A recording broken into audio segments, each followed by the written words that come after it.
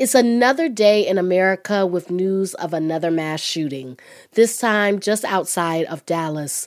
A gunman opened fire on shoppers at an outlet mall. Now, 9 people, including the shooter, are dead and at least 5 are hospitalized. Member station KERA's Catherine Hobbs joins us now with the latest. Hi, Catherine. Good morning. So this shooting happened in Allen, Texas yesterday afternoon. What do we know this morning? Right now, there's a lot of information, photos, videos, etc., circulating on social media. But of course, we're still waiting to get more details confirmed by the city of Allen and their police department. At last night's press conference, Allen's chief of police, Brian Harvey, said that an officer was responding to an unrelated call at the outlets when the shooting took place. He heard gunshots, located the shooter, neutralized the threat. We believe at this point that the shooter acted alone. When I left the scene, police dogs were still working. SWAT was still on site, along with many police officers and a handful of other first responders.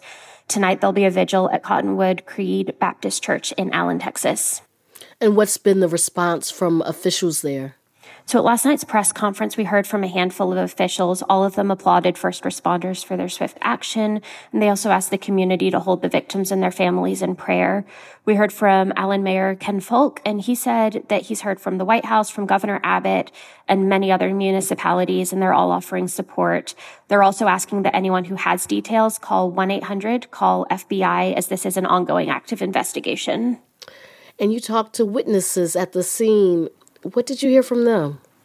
I did. When I arrived at the scene, most of the witnesses were gathered at a nearby gas station. The entire mall was being swept, so it was fully shut down, and most people didn't have access to their cars.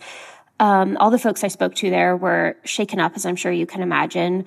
One man who gave me a good bit of info was Colin Polikiko, and he sheltered in place inside a Tory Burch store while the shooter opened fire. We all just kind of knew what to do because this happens so often.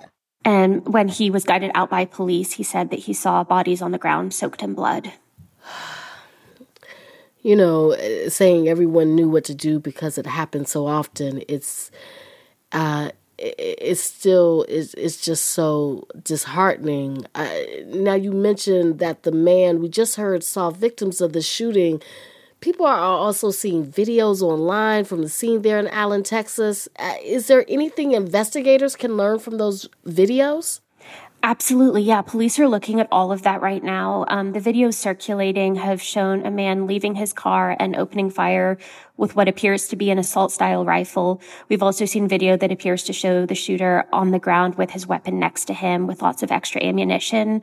Colin Polikiko, who I spoke with, one of the witnesses, confirmed that that's what he saw when he evacuated. We're also seeing videos showing children among the victims, but the city of Allen hasn't released demographic information confirming the victims' identities yet. What kind of help is there for people affected by this shooting? I mean, this was at a mall. Anyone could just be at a mall, and now they have to live with this. Absolutely, yeah. Around 7 p.m., I started seeing Red Cross workers arrive, and they were going around with witnesses, checking in with them. They were gathering a list of people who needed hotel accommodations or meals, and they were also providing meals to firefighters and other first responders. That's reporter Catherine Hobbs of member station KERA in Dallas. Catherine, thank you so much. Thank you.